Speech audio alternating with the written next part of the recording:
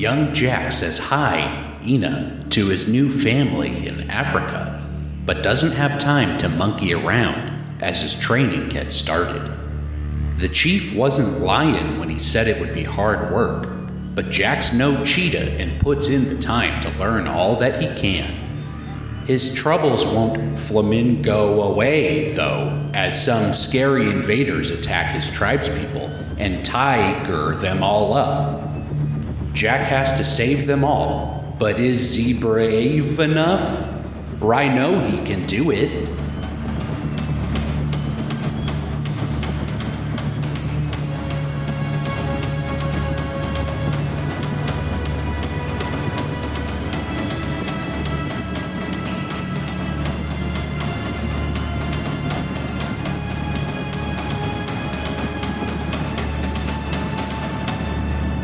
Hello, everybody. Welcome back. Back to the cast. Gotta recap. It is episode 51. Nick Montagani, I'm here with Brendan Riley. Brendan, a pleasure to be podcasting with you today. Yeah, episode 51. 51. What are famous 51s? The only one I can think of is Area 51. Yeah, yep.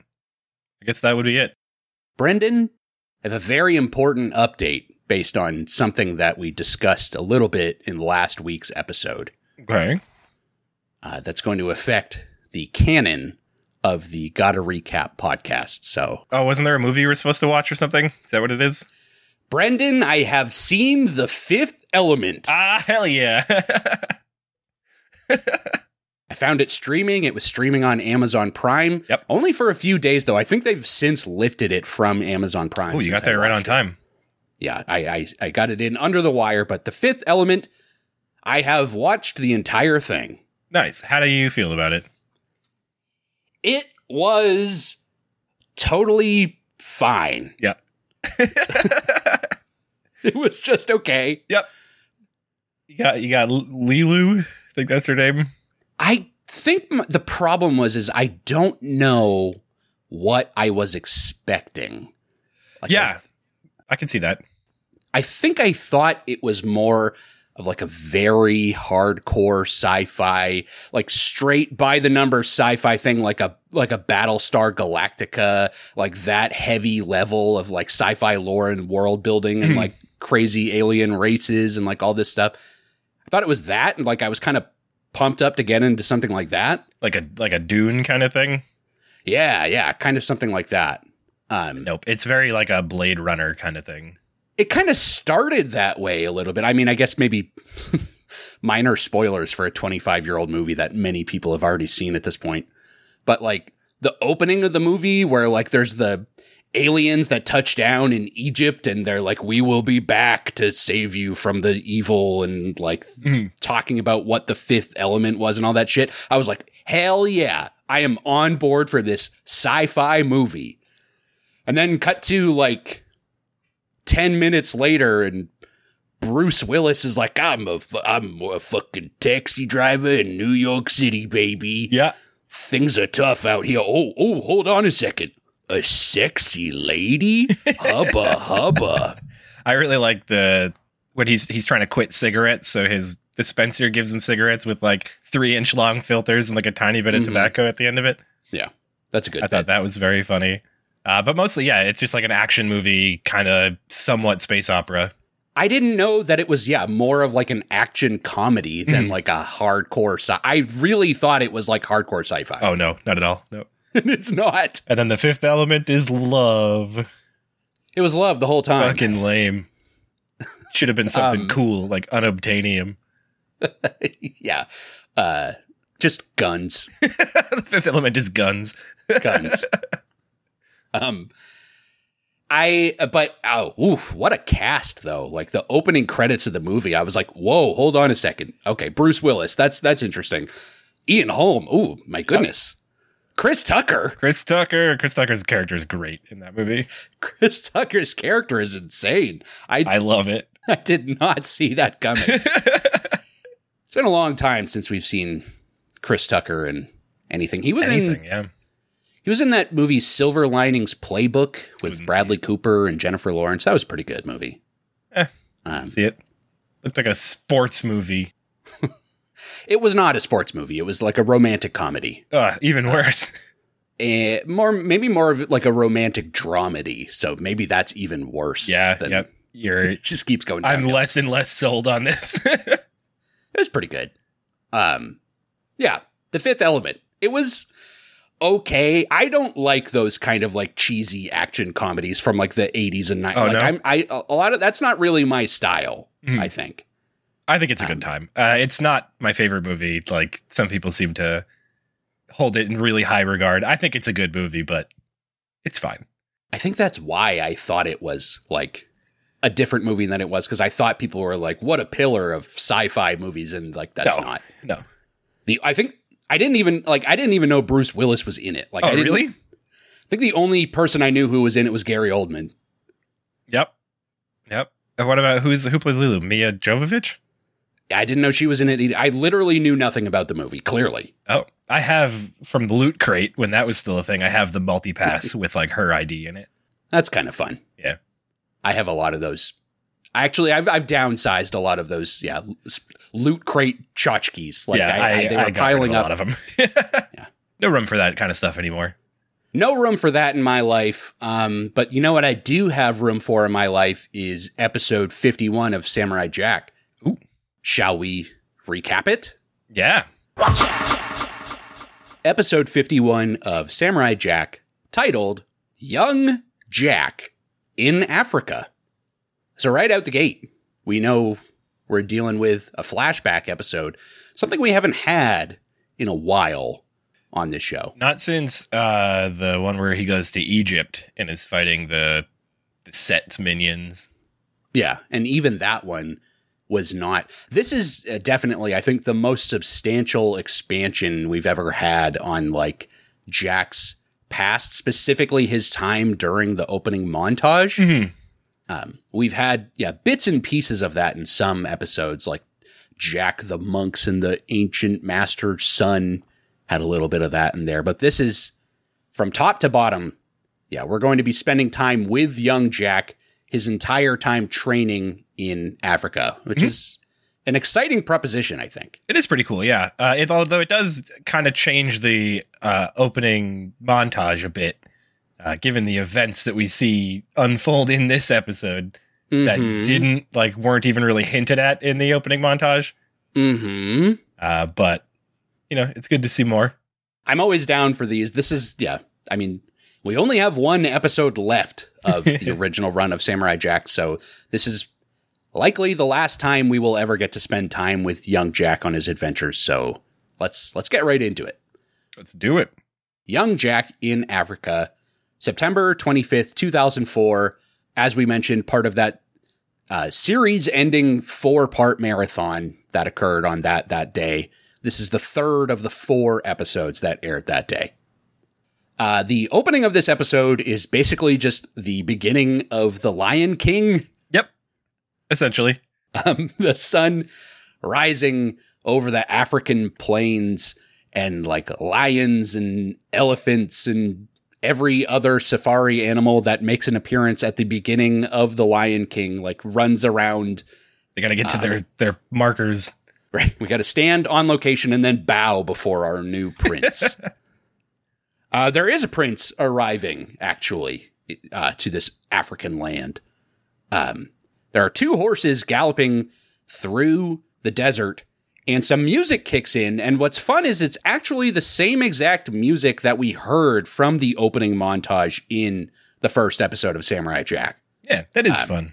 It's fun, like they actually pulled the same music. They pull a few things from that opening montage, which is also not the first time they've done that, like mixing in that old footage with the new footage. But the music that it is exactly like the right period from that montage. They're playing the music from when Jack was with the Arabian man teaching him how to ride horses. And the 2 of them are riding horses through this desert as that same music plays behind them. They approach that African village that Jack arrived at during his montage. And again, it's the same music. It transitions the same exact way it did from that Arabian music into like the African music, which I think is fun too. Yeah. It's a nice touch. Yeah. Just like I said, new footage mixed in with old footage of Jack meeting the chief of the African village, like the Arabian man doing the handoff and Jack meeting this guy. There's new footage of that meeting. But young Jack, he seems to be very nervous to be in a new place, which I'm sure he probably was like every single stop of the way. Oh, yeah. Child. Yeah. He doesn't know where he's going. He doesn't know how long he'll be there. No. And I'm not even clear how long he is here by the end of the episode. It seems like it could be a while. It seems like it could also have been like 5 days. I imagine he's there for a while, given what we see of like his relationship with the chief's son. Right. But yeah, it's not really made clear at all. No. But yeah, he's here now. This was, the third stop on his montage tour, just before ancient Egypt, which, like you mentioned, we've seen in another episode. So yeah, I don't know. The time traveling aspect of that montage, it really bothered me. That was like the very first thing that ever bothered me on this show is the time traveling. It just didn't make sense, all these different time periods he was hopping between. Yeah, it didn't even register that these things didn't happen at the same time for me. But I guess this African village is kind of like a place out of time. I mean, I don't, not, it's not like it's happening in a frozen plain like I just made it up to be, but like, it's not, this is maybe not like, at least not that I can recall, like any sort of specific historical time period that Jack has found himself in here. But he certainly did hop thousands of years backwards in his next stop to ancient Egypt, but we don't have to belabor that point any longer. The African chief addresses Jack. He's, having watched the show enough to this point, Brendan, we should be able to easily identify the voice actor of the chief as Kevin Michael Richardson. Yep. A Samurai Jack all-star, to be sure. For sure. And he mentions that Jack looks just like his father, the Emperor, which makes Jack frown. And the chief knows exactly why, and he mentions the mere fact that Jack is even there can only mean a single thing. He says, Aku has returned. Yeah, so the implication with that to me is that after the birth of evil, Jack's father went around the world setting this up, like as the plan. Like all these people knew that if Jack showed up, this is what it means. This is what we need you to do. Yeah, we don't really get like a comprehensive description of like the exact plan that the Emperor set forth. But we do at least get like a little bit of background as to what Jack's dad did after Aku came back. So it is good to like at least get like a little bit of context as to like how Jack is so easily able to go on this opening montage of training around the world. It's like good to at least know that like someone thought of that at some point.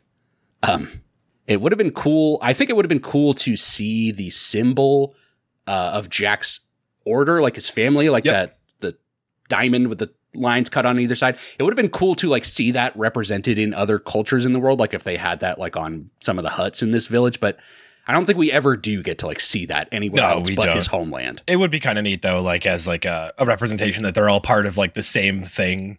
Yeah. Like maybe this is secret order symbol. Yeah, exactly. That's what this thing represents is like, the global, it's the Illuminati. Really, I think is what they're all. the He-Man like Aku haters club.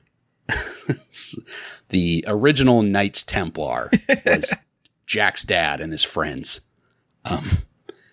He says Aku has returned, and young Jack clenches his fist, and the chief smiles down at him and holds out his hand, and Jack places his hand into the chief's.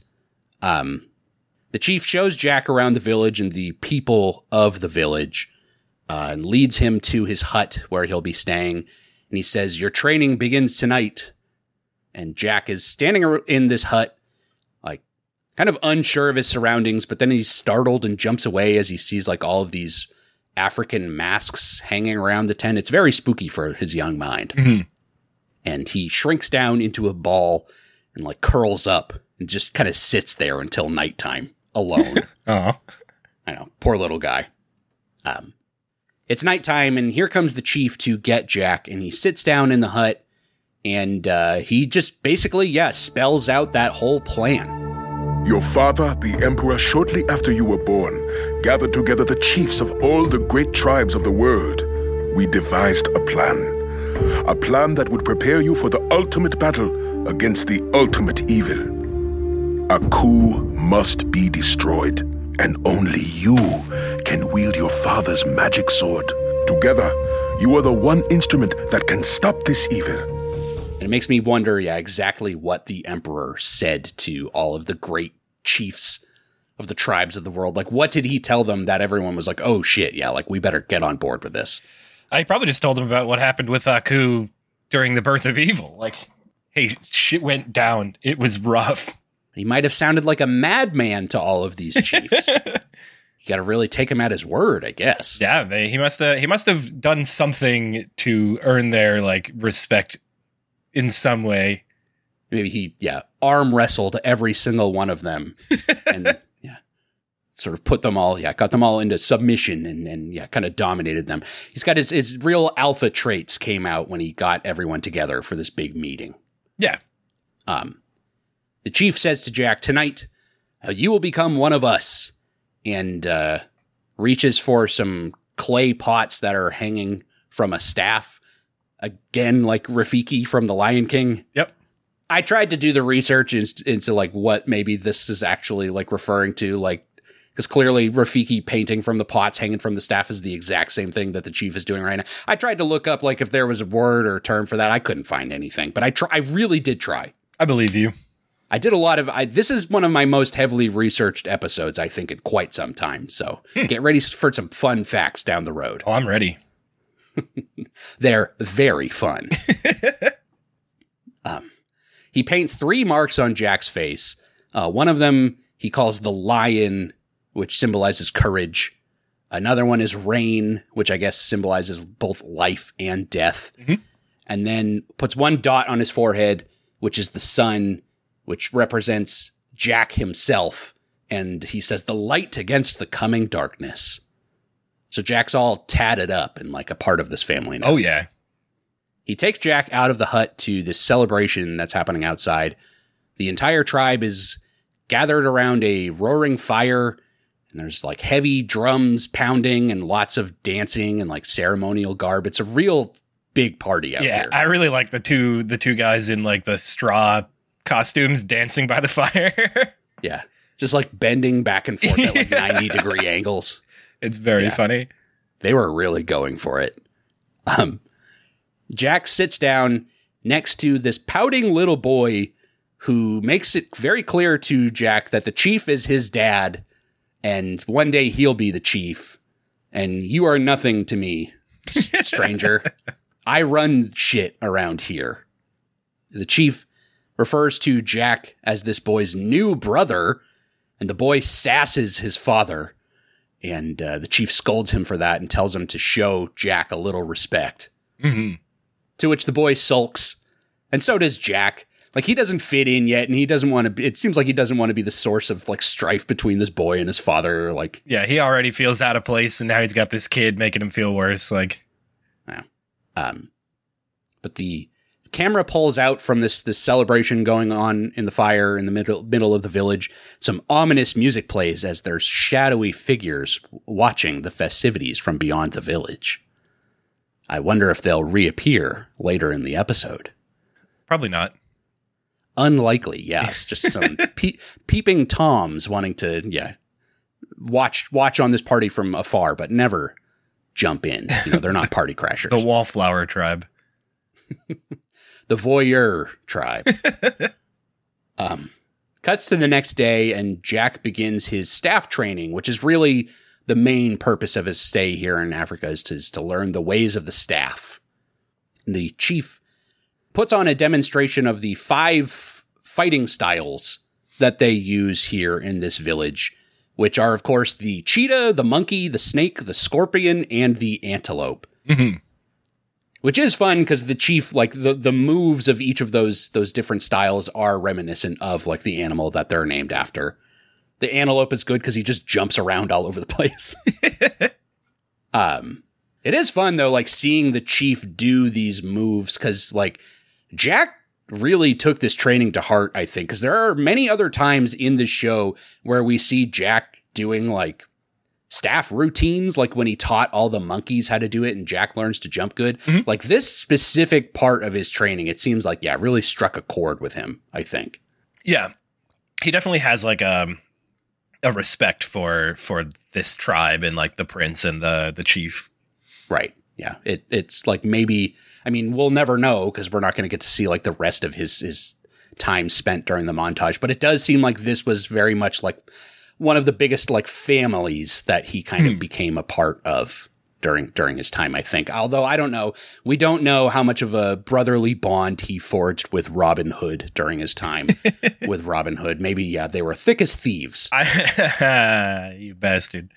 I like to think that his relationship with Robin Hood would have been more of like a rivalry kind of thing, or not like a rivalry, but like a teenagers showing off to each other, trying to one up each other. Yeah.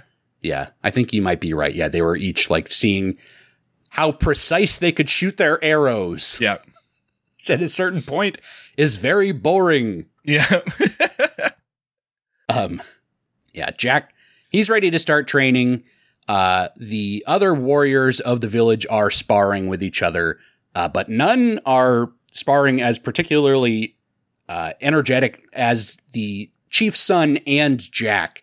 They are locked in like a very heated battle. They knock each other around a few times and both look like angry, like trying to just beat the hell out of each other. And they smack their staffs together one time, which stings their hands, and they both drop their staffs.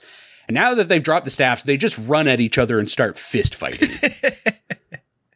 So they're getting out, yeah, all of this aggression from the very first training session. They're ready to get at each other. Oh, yeah. The chief shuts that shit right down and shakes his head at them. He's so disappointed and walks away. And the two boys stare at each other for a moment. But then smiles creep across both their faces. The chief's son lets out a hearty laugh. And Brendan, they're friends now. Oh, that's how it works. That's all it took. And I don't know what it is. Anytime I hear like a child's laugh in a cartoon, all I can think of is the opening for Roller Coaster Tycoon with all the kids laughing. Every single time. That's such a specific I'm like, it always sounds like that laugh to me. I'm like, are they just reusing? Is it like one recorded child's laugh they have for everything? Oh, man. Yeah. It's like the recycled cop radio chatter, like the 2319.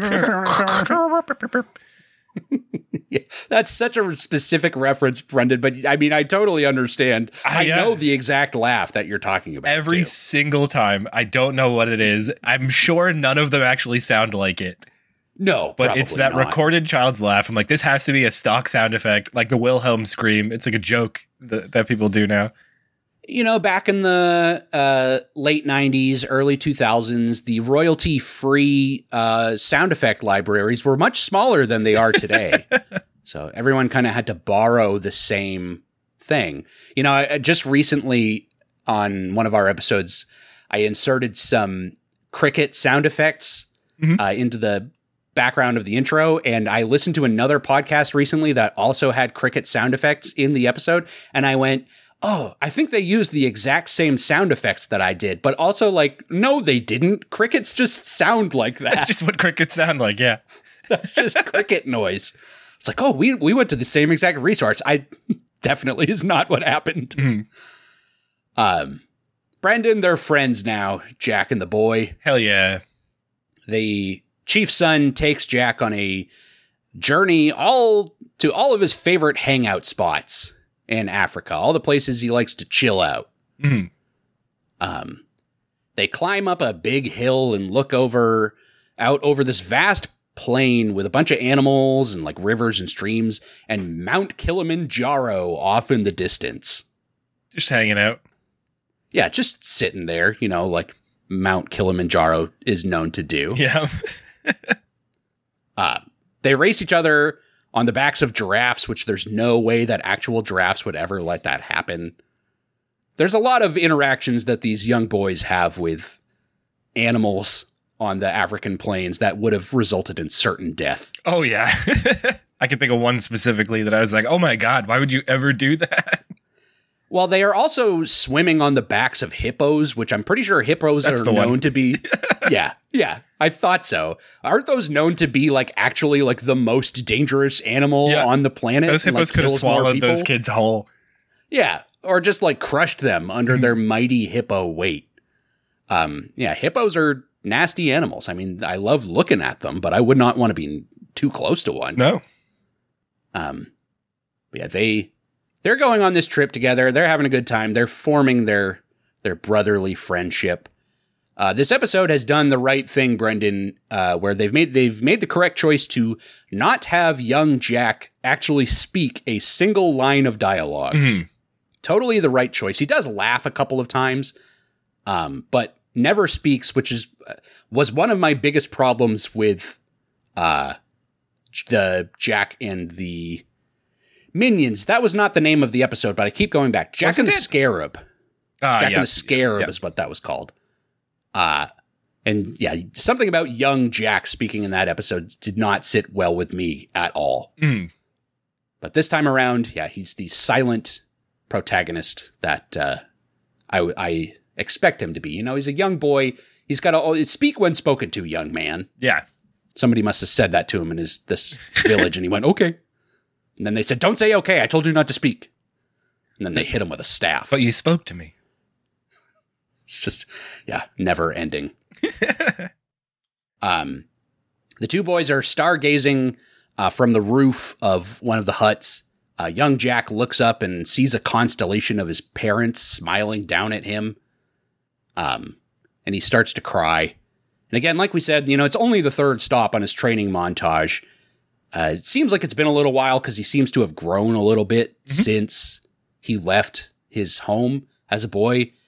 But so it's probably been a few years since that happened, and it will seemingly be many more years until he ever gets to see his parents again, which is, a sad, sad thing to remember about this time in Jack's life. They continue their training. Jack's learning all the different styles. We see him kind of mastering them. They fuck around with more dangerous animals like cheetahs and lions and elephants. Yeah. Like these boys are dead. Oh, man. Jack is getting more comfortable in his new surroundings. Like, there's another scene of him stargazing, but he doesn't have like the sad visions of his parents. So like he's starting to kind of like feel, more at peace in this current location. The most important training he goes through in this entire episode, there's about 2 seconds of him learning how to play the drums. Yeah. Which he never does again. No, it's never brought up in another episode. And clearly, he knows what he's doing. Yeah. Let's see him bust out a solo, hit some cymbals. I'd like to see an episode where Jack joins a jam band. Oh, yeah. They start, playing Fish covers. That'd be radical. Jack joins the Dave Matthews Band. I would watch it. Yikes. I would probably watch it, yeah. But only for like 5 minutes, and then I'd have to shut that off real quick. It cuts to commercial from here. So it's an uplifting montage that we just went through. A montage within a montage. Oh my God. We need to go deeper. We're as deep as we can get with these montages, I think. Cuts back from commercial. Jack is sleeping beneath the stars, and there's the sound of screaming coming from somewhere in the village. Those shadowy figures who were watching them before have arrived and start torching like all of the huts in the building. Mm-hmm. All of the huts in the building, I just said. Yeah, I wasn't gonna call you out for it. I'm just gonna let it go. All the huts in the village. All the huts in the village is a better way to describe that. Or maybe he had like a model village inside of one of the huts. Ooh. So they were burning all the model huts that were inside of the other hut. I just talked about a montage within a montage. And now I'm talking about buildings inside of buildings. Oh my God. Boy. We need to go deeper. My brain is exploding. It's it's falling in on itself. It really is. When I'm saying stuff like all the huts within the building, you know something's not going right upstairs. The entire village is engulfed in flames. The tribesmen run in to fight these invaders with their staffs, but the attackers have these spinning blades that make very short work of their staffs. Brendan, more on those spinning blades in just a minute. Oh, good. Those things are cool as shit. They're really badass, but I'm getting too far ahead of myself. The tribesmen give up. They drop their weapons. They know they've been defeated in this particular battle. Mm-hmm. One of the attackers says to the others, "Find the boy," which is where I start to have questions about the lore of Samurai Jack a little bit. Do these guys work for Aku? Why do they want the boy? It's very strange and kind of raises an important point that if Aku really did send these attackers after Jack, then that means, that Aku even found out that Jack existed and had escaped his village. Mm-hmm. And would potentially be a problem. And then that would be an issue, like he was being trained to defeat him one day, which is something that Aku would not have known. It's unclear how he would have found that out, and why he never sent more people after Jack in the other remaining years between now and their confrontation in the first episode. Yeah. It might be simpler than that, though. It could just be this guy showed up with a king. He's clearly not part of this village. He's probably worth something to somebody. And maybe they want to capture him and ransom him or something. Yeah. That's totally fair. These people might not even, to this point, we don't know that they're in cahoots with Aku. Mm. We'll talk about that again in just a little bit. But they might just, see some sort of outsider coming in and wanting to know what's up with that. Clearly, something important going on. Yeah, they're trying to find the boy, and Jack runs and hides in one of the huts, and the attacker follows after him, walks in and kind of looks around, but doesn't see Jack hiding in the roof, and walks out. Jack hops down, but then this person re-enters the hut, and Jack hides behind one of these masks. This person, they've got a torch with them that is illuminating their face. It's a very sinister looking African man with a red robe and a pointed red hat with little tassels on it and stuff. Yeah. So here we go, Brendan. Here's some notes for you. All right. These people are very much based on the people of the Edo state, I think is how that's pronounced, in Nigeria. Okay. If you look that up on Google, you will find that their outfits are directly lifted from something which I think is called the Igwe Festival. And their spinning weapons that they have are what are known as ebon swords, which are purely ceremonial. They are not actually used ever, I think, as weapons. They are like a ceremonial weapon that is carried during this Igwe festival, where they wear these very specific red outfits. If you look it up, you will pretty much see these exact same people, except not with razor sharp teeth and yellow eyes. There's the research, Brendan. How did I do? Pretty good. I can't confirm or deny any of that. I could have made all of that up. Because I did not look into it. I think it's a little word for it, though. I think it's a little strange that they made the evil tribe based off of this ceremony that happens, where people don't normally dress this way and also don't actually use those weapons as weapons to hurt people. I think it's a little weird that they lifted those elements into the sinister baddies in this episode. Yeah. You know? Definitely a cool weapon, though, and a cool design. It looks cool, yeah. I mean. I can see why they decided to go with it, but it might be a little insensitive. And people, watching the episode are not going to do the exact research that I just did. So, like, nobody will ever know that fact except for people listening to this podcast episode. So, you know what, everyone, you're welcome. And you're welcome too, Brendan. Well, thank you. You're welcome. But I guess it does raise the question, like, if Jack is currently, I'm picking nits, here we go. If Jack is currently in Nigeria, which I think we're led to believe, because this very specifically happens in Nigeria, this festival, Mount Kilimanjaro, which we know he went to, is in Tanzania, which is very far away, like many thousands of miles far away in Africa. Africa is a very large continent. It is, yeah. So I guess maybe we're led to believe that these two boys ran on foot all the way from Nigeria to Tanzania. I don't know. Or maybe these attackers came to them from Nigeria, but then I can't make the distance work in my mind. Follows them back home. Exactly. Yeah, that's exactly my point. There's too many logical hurdles that I don't think I'm going to be able to clear. You just have to accept it. Yeah. Just again, they didn't think that anyone would be doing the research, and most people won't, but I couldn't let it go. That's what we do here. That's what this podcast is all about, and we thank everyone for putting up with it. That's what people want to hear when they're listening to a podcast, is we think that people are putting up with us talking about this. And we're sorry. we apologize for doing what we're doing. Anyway,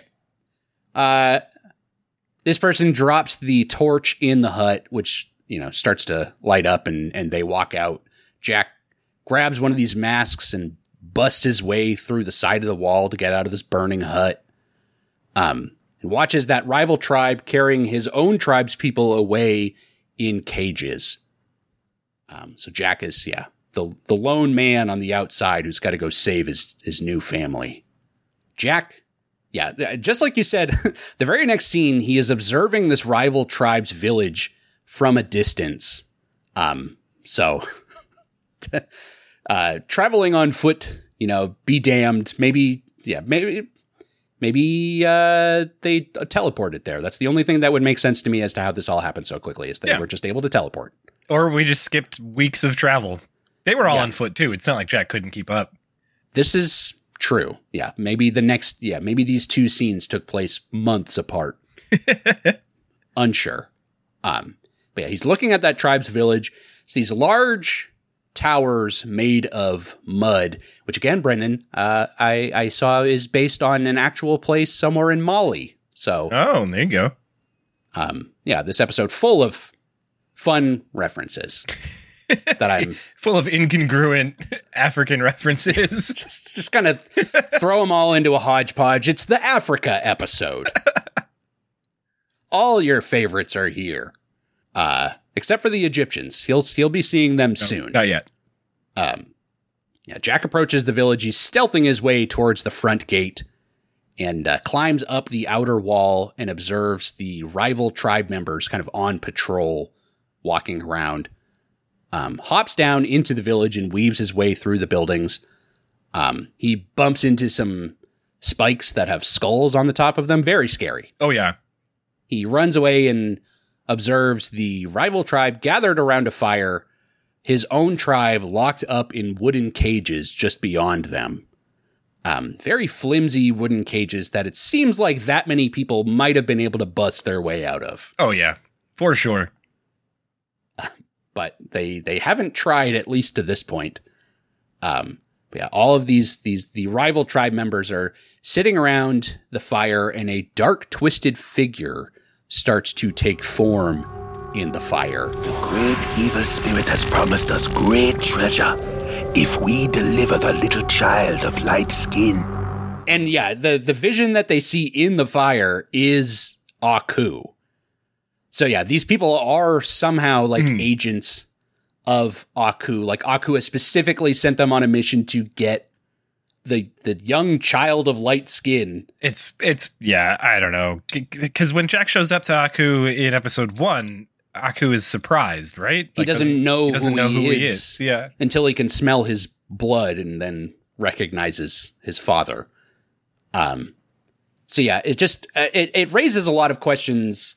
It raises many, many questions, including like why didn't Aku just like go after Jack himself like that whole time? Is he not? Yeah, is he not powerful enough yet to like teleport around the world like he ends up doing later on? Or that's possible. We do know that, from last week's episode, Tale of X-49, it took Aku. He slowly was taking over the world. It really wasn't like an all at once sort of thing. So yeah, maybe he doesn't have those powers yet. Maybe he doesn't have enough agents like located in all these places around the world. Like he doesn't have enough underlings to carry out his dirty deeds. Except for this tribe, somehow he contacted and knew that Jack was here. So he knows where Jack is, but never goes for him this entire time. And then, yeah, just like you said, like is surprised when he shows up once Jack is a man. So yeah. I don't know. We'll just have to accept it and move on. It's what they did, and it's what we're talking about, and that's just the way it is.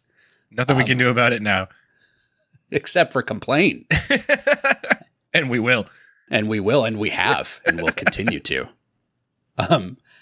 Jack hides inside of a building and does see one of those swords and drags it out of the village. It's very heavy. He can't lift it. He has to drag it behind him all the way out.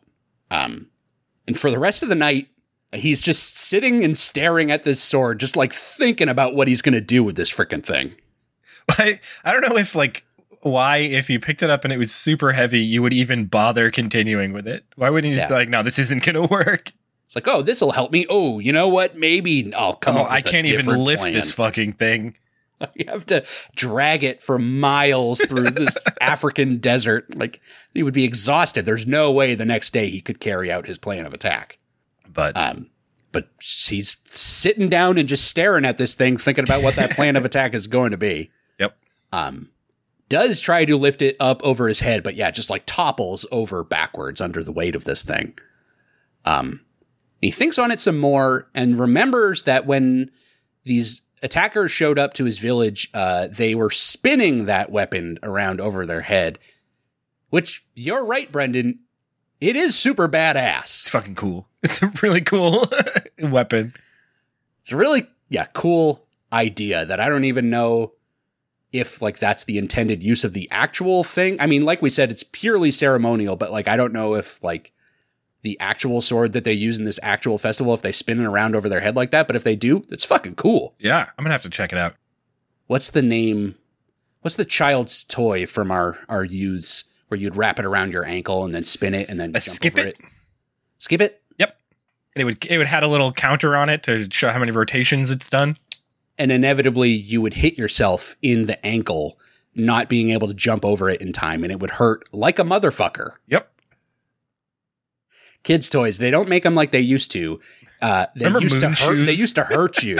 Yes, I remember those as well. You get your foot caught in it. These things designed, to just crumple children. Just break ankles. Yeah, you got to get them started, toughen them up while they're still young. So by the time they're an adult, they're bitter and hate life, just like you and me both do right now. It worked. Yeah, Skip It's, Razor scooters, moon shoes, and pogo sticks. All designed to just throw you on the ground. Children's torture devices. Yeah. Disguised as fun toys, but actually, weapons of children's destruction. He remembered that they were spinning it, this sword, and thunderstorm breaks out as young Jack grabs the sword and swings it around above his head. And he's pretty much figured it out very quickly. I'm not even convinced he would have the arm strength to even be able to spin it like this, but no. It's fine. I would like it if they did a scene where he started spinning it and then the weight of it just like took him and he just like threw him off his feet. Flying through the air, like holding onto it still like, whoa. Well, he does kind of do that. A little bit. He uses it as a propeller a few times. Yeah, basically, yeah. It's like a little go-go gadget sword. He's pretty much figured it out by now. He's practicing the different fighting styles that the chief taught him, but he's practicing them with this new weapon, which is kind of fun. Yeah, I liked that. Like the intercut scenes of the animals and then him like trying to recreate it. Yeah, it's a nice touch. He hurls the sword and like strikes a tree with it. And Brendan, there's a little bit of shaky cam when he strikes the tree. Ooh. I don't know if you saw that. I did, yeah. Just a little tiny bit. Like a touch. And it's fine. When it's just a little bit, it's okay. Ever since we had our shaky cam problems back in Jack versus the Ninja, I think we've only seen it maybe 2 or 3 times now. And yeah, each time it's been a little more tasteful, a little more appropriate for the situation, I think. Yeah, so this one, I'm willing to accept. Yeah. But if they try to pull any of that shit again, like they did in that episode. I think the big problem with it in that episode was that they also digitally zoomed in on things while they were doing it. Yeah. So like not only was it shaky, it was also really low quality. Yeah, the animation style, like it wasn't high definition, so like they weren't ready to pull that kind of thing off. They wouldn't be ready for that for another few years in animation. So maybe, they were a little ahead of their time. But it looked terrible. Yeah, too early. That's the problem. We cannot continue on with this conversation. I'm so sorry I let us down this path. We're sorry. We're sorry. Thank you for putting up with us, everyone. We're sorry.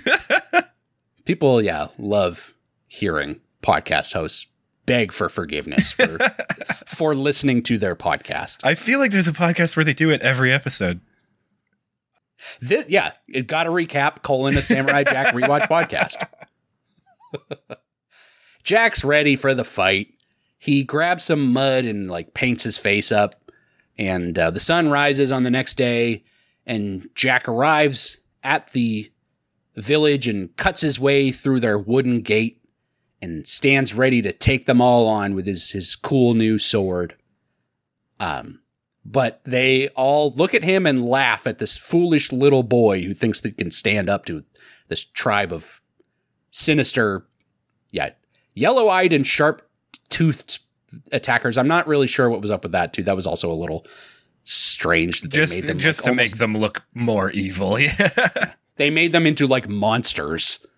But yeah, they all laugh at Jack.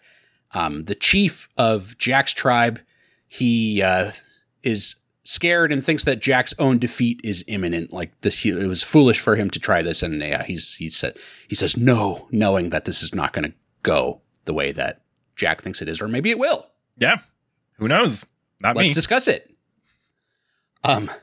One of the rival tribesmen approaches Jack and attacks him, but Jack leaps out of the way, dodges some of his strikes, and then clangs that sword right down on top of his head.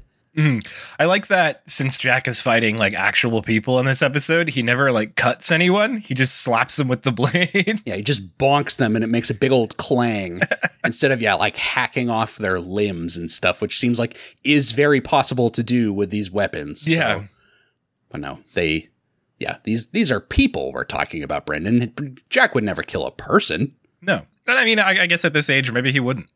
I did read recently when I was doing a little research on like this series ending 4-part marathon thing. I was reading a little bit about how Genndy Tartakovsky specifically has had people talk to him about the episode The Princess and the Bounty Hunters, about how specifically like a big part of Samurai Jack was, as we were even just joking about right now, Jack is only ever killing robots. But he did call out that people are always mentioning to him that Jack seemingly killed the gentleman in that episode, like sliced him with his sword. And the gentleman, as far as we know, was a human man made of flesh like you and me. Yeah. Skin and flesh and fats. So the Genndy specifically, having people mention that to him, and he was like, hey, maybe he didn't die. But then he also kind of said, like, in the interview, like, or maybe he did, and Jack really did kill a guy. I don't fucking know. Who like, cares? Stop asking me about this, nerds. Like, what does it matter? You basically shut down stupid fans nitpicking like you and me often do. Like we do, so yeah. If he ever came on this podcast, he would just fucking pwn our asses for the entire interview, and we would welcome it. We could just keep asking that question. Every other question would just go, but what about the guy he killed? But also, did he ever kill anybody? Why did I agree to this? Young Jack is not killing anyone. He is just bonking them with this sword. They all jump in to attack him. He avoids their attacks and gets a few hits in himself. He blocks, one of them is attacking him and he blocks their attacks, but it manages to cut through his little samurai ponytail. So we get the first canonical instance of Jack's wild hair falling out. I did kind of like that. I was like, it's a fun little touch that happens every fucking time. Pretty much every episode. Yeah, this is the first time that ever happened to Jack, and he took it in stride. Mm-hmm. One of the tribesmen laughs at Jack's messy hair, and Jack cuts the top of his ceremonial hat off and then smashes his face in. Don't laugh at me. Fucking got him. That'll teach you. A gigantic, brutish member of this tribe emerges. This mountain of a man wielding two of these swords, one in each hand. Mm-hmm. Jack does not back down, but the other tribesmen encircle the two of them, leaving them in like a 1v1 duel. Mm-hmm. The brute swings down at Jack, and he manages to block the attack with his own sword, but his own sword shatters to pieces. Jack's chief looking on as it seems that he's finished, but Jack pulls himself up off of the ground, he gets on all fours, and then growls at him like a cheetah. Yeah, I thought that was really fucking weird. It was so weird. He just makes, like a big cat noise. They literally just play a big cat growl, yeah. But he's a boy. But he's a small boy. Child. He's a small human child making, this most realistic animal sound effect that any human child has ever made. Somebody, might want to check in on Jack. This might have had some psychological issues going on in this particular fight because he has lost his mind. He's gone feral. He's completely, He runs around on all fours and leaps up out of the circle. The brute gives chase after him and leaps out in front of Jack, but Jack climbs up his arm and bites his hand. Mm-hmm. So Jack, he's gone fully primal now. Bites his hand and causes him to drop his sword, which Jack picks up and hurls it towards the brute, who dodges it, but really it flies straight towards the caged up tribespeople and severs the rope holding their cage together. Their very feeble cage made of wooden poles that probably could have, again, just been easily busted through at any point, but they needed Jack to come save the day. The wooden poles fall apart and they pick up the poles like they're staffs that they had in the village, and they join in on the fight. The brute spots Jack through the crowd and runs to him, but the chief's son jumps in to protect Jack and smacks the brute on the foot, and he lets out a big scream, and he's about to bring his sword down on the chief's son, but his attack is blocked by a staff, and Brendan, it is the chief himself. Oh, hell yeah. Everyone's getting in on it. Yeah, everyone gets to smack this brute around a little bit. He slugs him. He just takes his staff and beats the hell out of him a little bit. The chief gets to have his one very badass moment that you kind of always knew was coming. He seems like he's capable of just really hammering someone with that staff. Smacks him around and then slugs him straight out of the village, clean out of the village like a baseball swing, like he's Barry Bonds. Does that work for you, Brendan? Nope. I know we've talked about it before, and I've already forgotten everything you told me. You said Barry Bonds was the one that you knew. I know the name, and that guy with all the home runs. That's him. Oh. I don't fucking know. God damn it. I gotta stop with the sports references.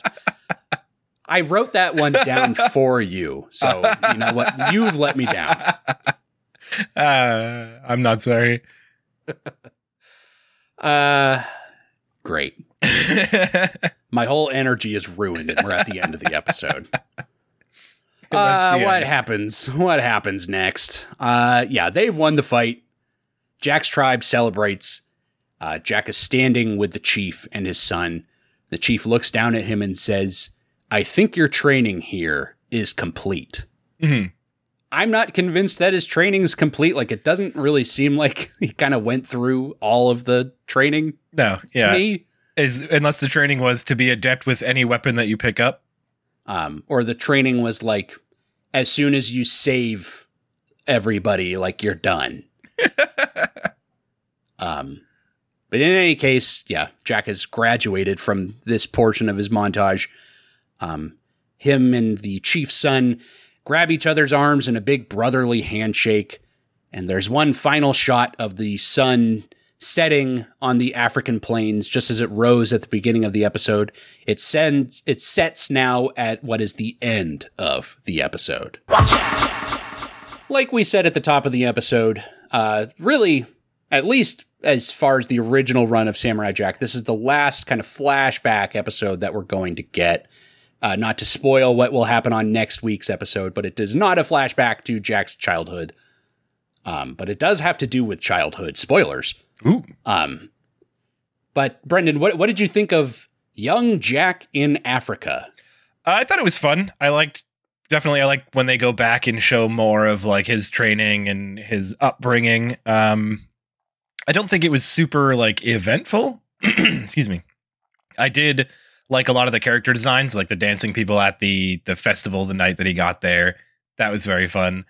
The bit where he's hiding behind the mask in the hut and his like eyes fill the mask's eyes. He's like watching the guy walk around in the hut. I thought that was kind of fun. And I really liked the montage bit where he's like training with this sword and just like doing all like the jumps and like flying around with it. Yeah, I think I'm of a similar mind where like I have said it's been a long time since I've gotten to say this because it's been a very long time since we've had like a flashback episode, but like the flashbacks I think are my favorite thing that ever happens on Samurai Jack. So I was definitely happy to have this episode.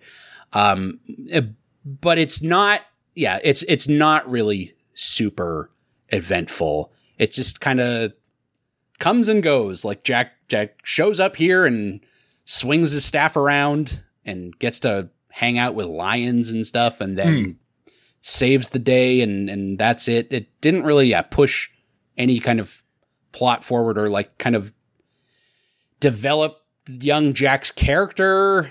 So it was just, I think it was a totally just fine episode. Yeah, it might have been like the first time he ever did anything like truly heroic, which is definitely like a milestone, something to like that's worth telling the story of. Yeah, kind of his first, big deed. That's true. That's a good point. Brendan, I don't think I really have anything else to say. No, there's not really much to this one. It was a good one, but like, it kind of is what it is. I don't really feel like a lot for this episode other than like, okay, that was fine. Yeah, it was better than when they did it with Egypt. 100% agree. And that was not even like, that was only a portion of that episode. Just flashbacks within the episode. Yeah, it wasn't a whole thing.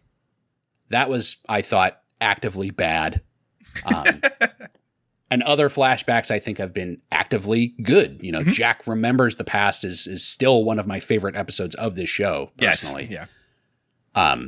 And this one landed somewhere in the middle of it. And I'm like out of ways to describe how I felt about it. It's kind of where I'm at. Yep, I feel that.